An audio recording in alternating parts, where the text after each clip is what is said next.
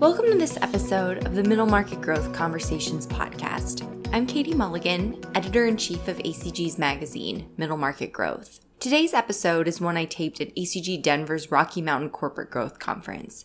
It features Adam Bosco, Director of Corporate Development at Trimble, a company whose motto is transforming the way the world works. Adam talked about what that looks like, as well as Trimble's M&A strategy and how its corporate development team is structured. If you're listening and you too work in corporate development, you should consider attending a new event that ACG Global is launching this year. It's called the Strategic Acquirers Summit, and it will take place in Dallas on November 4th and 5th. We'll have more information about the event at acg.org.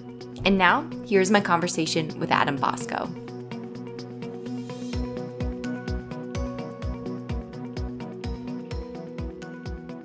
Adam, thanks for joining me. Great to be here. To start off, can you provide an overview of Trimble and its business and the types of customers you serve?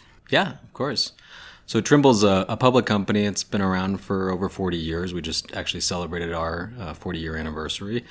And it started out as one of the original geospatial antenna companies. So they made kind of very high-end GNSS receivers when actually even before the GPS constellation was put up. So from the very beginning. And after several decades actually of doing that almost exclusively, we realized that we were enabling all of these other industries that were starting to rely on precision location and mapping, things that with Google Maps today we sort of take advantage of. But the idea is that, if you know where your assets are, where your workers are, where you are, you can make your business that much more efficient. You can drive that much more value out of it. And so as a result, right around 2000, we started investing much more heavily into specific industries like agriculture and construction and transportation, which are now make up the majority of our large franchise businesses. So everything we do is still technology enabled based on location, precision location.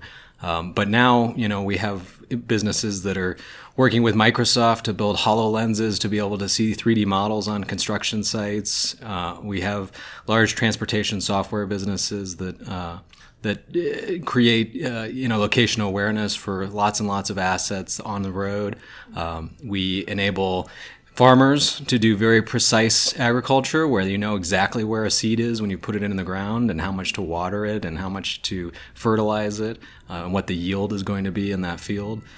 So it's really cool. And, our corporate motto is basically changing the way the world works. And that's what I really love about it is it's both high technology, but also many, many people who work at Trimble have worn hard hats and have steel-toed boots, and they know exactly what the high-value problems are in any given industry. And I understand the company is pretty active in terms of M&A, so I wondered if you could talk about what the M&A volume looks like in a typical year and your role with that. Yeah, we have been, and that makes it exciting for me for sure, which I like. Historically, we've done about 7 to 10 transactions a year. Most of those are small technology tuck-ins, although occasionally we do much more transformative deals. Last year was actually a big year for us. We did 2 of our biggest deals ever in 1 year. So I was really busy last year, which was good. And we do rely heavily on inorganic growth as part of our strategy. We've got great organic growth as well on the R&D side. But we also are not afraid to go out and buy capabilities and people if we think that it'll help us go in the direction we want to go. And in particular, we have a dedicated corporate development group that handles all M&A functions. I think that shows up differently in different companies. At Trimble, our role as corporate development leads is essentially cradle to grave on a deal. So we're working with the businesses on their strategies, on building a pipeline. Once they've identified candidates, we're helping to validate those and do early due diligence. And then really all the way through the entire deal cycle once we've decided to do something. And then even in many cases doing integration on the back end and taking care of post-close issues. And how many people are involved in the M&A side at Trimble? For the amount of deal volume we have, we're pretty lean. That's actually sort of a general Trimble philosophy, is to be as lean as possible. And so we hire, very qualified people, but we also expect them to do a lot. So we basically have 3 dedicated M&A people. And then we have lots of support within the businesses themselves. So given the amount of volume we do, most businesses have done a couple of deals in the last few years. And so it's not like they don't understand the process or what to look for. But we're always there shoulder to shoulder with them, making sure that, if they have any questions or, if we need to step in on any unique issues, that we're there. And can you talk about what attributes make a target attractive to Trimble? What types of businesses are you looking to acquire? Sure. I don't think it's good profitability and growth, right? I think like most people would say. The things, though, that Trimble in particular is looking for, we tend to be looking for a little bit more of a mature business. We are a public company and we certainly are very driven by public company financials. In addition, we are working in markets where either technology penetration or proving out technology adoption can be challenging. And so there's a lot of Silicon Valley hype in some of the markets we work in. And I've spent much of my career doing corporate venture capital too. And so I love working with startups. But in general, Trimble is looking for companies that have scaled their model and proven out that it can be adopted. So usually it's not a startup per se, or at least a later stage startup. And then one of the other things that, we have a large hardware component to our business, but we're also trying to move as much as possible towards software over hardware where we can. So we're highly interested in companies that are mostly software, and in particular software as a service, SaaS type models. That's good from a financial perspective. We think it's good from a customer intimacy perspective. And it's certainly good from an accounting perspective, which makes it a little easier. So. And in terms of those acquisitions, are you buying technology that has applicability across industries, or is it typically industry-specific technologies? It's a little bit of both, but it's actually a great question. It's something we wrestle with a lot. The idea of platform technologies that can go across verticals it's attractive, but it doesn't always pan out that way. And so that's one of the things that we spend a lot of time in due diligence talking with companies about. We've found that companies that are a bit more focused on a specific end market vertical end up being able to stick to their business plan better. Okay. When you have kind of grandiose ambitions that talk about the portability of some type of technology to multiple end customers, the challenge is that it's very difficult, even for us, to know all of those customers at one time. And certainly a smaller business where you've got, a CEO with limited time and bandwidth and R&D dollars, it's very difficult for them to have broad customer intimacy. And often that's what we're looking for. We're looking for great technology paired with really deep customer intimacy. And you mentioned earlier that Trimble also invests heavily in R&D. How do you think about what to develop internally versus what you want to go out and buy through an acquisition? It's, I think I would say Trimble is pretty much on par with most large technology companies in how we view that. Certainly time to market is always one of the biggest considerations. Given the depth of technical expertise we have, we rarely come across somebody that's got something that, we say, well, there's just no way to replicate that, or you'd never be able to do that. Generally, it's more about, okay, what are the trends in the market that are driving us to think we need to be able to offer this capability to our customer? And are we better off, entering with a more mature solution that we could go out and acquire versus, having to develop it internally? The other thing is a big factor for Trimble. We put a lot of emphasis on management teams. So if you look even within Trimble today, a lot of our executive team is made up of people that came in through acquisition. And we like that. We take a lot of pride in that. We think it's a great place to work. And we think that, bringing in talent that way keeps our kind of general management philosophy and strategy fresh and open to what's happening in the market. So in some ways, it's not that we're just buying a piece of software or a new piece of equipment. We're literally buying the team that developed that, who we think can help us go to the next level with our internal strategy as well. And has Trimble faced any disruptors in the markets that it serves? Like every company out there, basically, absolutely. And Trimble it's interesting in the sense that doing the positioning that we do at the core of our business has become so much more commonplace. It's a huge venture capital investment area. We've got lots of large industrial players that have focused on that over the years. I think where Trimble has been able to essentially maintain our differentiation, that has really not changed in 40 years, is by having the relationships with end customers. We have joint ventures with several of our large partners. We have joint technology road mapping with several of our large customers. And so because what we're really doing is bridging the gap between new technology and those customer applications, the differentiation really there is in the trust of the customers to bring them the new tech. They can always go to some smaller company to have, the newest whatever it is. But at the end of the day, we are bringing them essentially the guarantee that this is going to work with your systems. We're going to help you scale it. And we understand how to bring successive waves of technology into your offerings today as well. We're talking about really high-end technology, right? And large either capital expenditures or commitments for big enterprise software. And so it is important to have a good partner like Trimble that can help you through that adoption cycle. And just, as we face disruptors, our customers do as well. And so they know, this is not the only technology wave they'll be facing.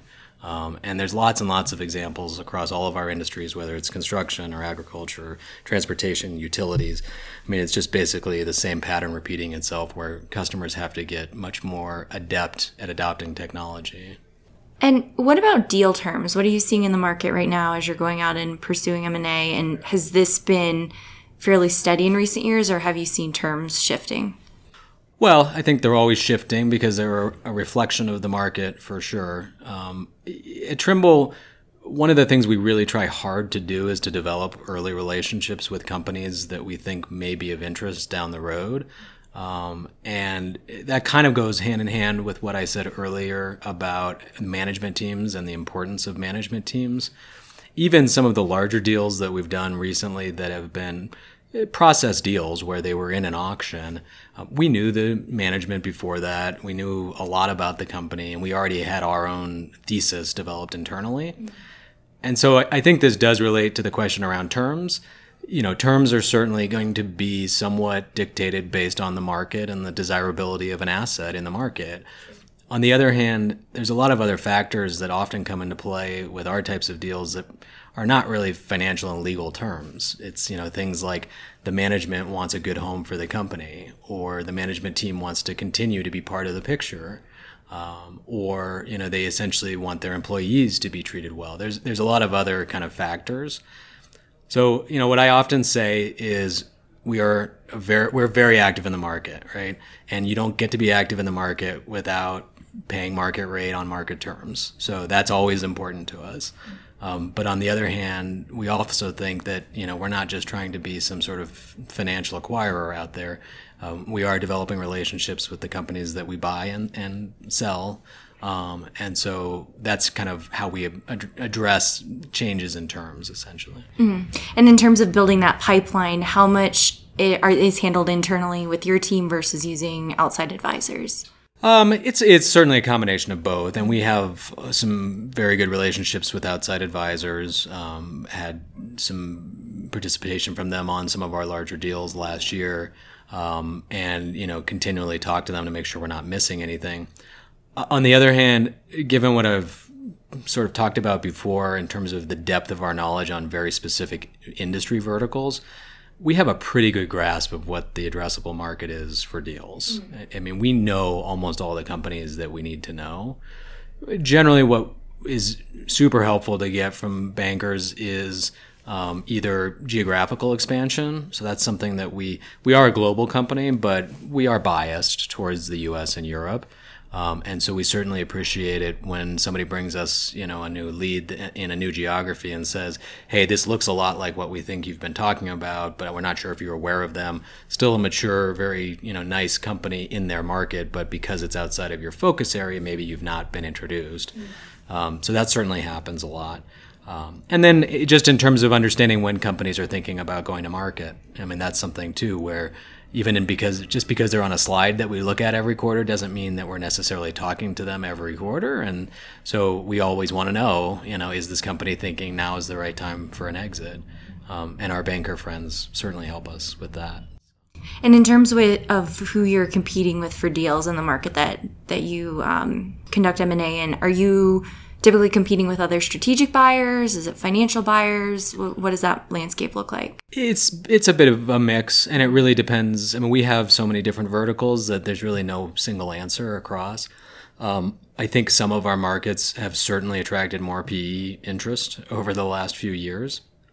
And given the amount of dry powder that's out there for financial sponsors, I think they've expanded their areas of interest and certainly have continued to be very aggressive in going after these types of companies.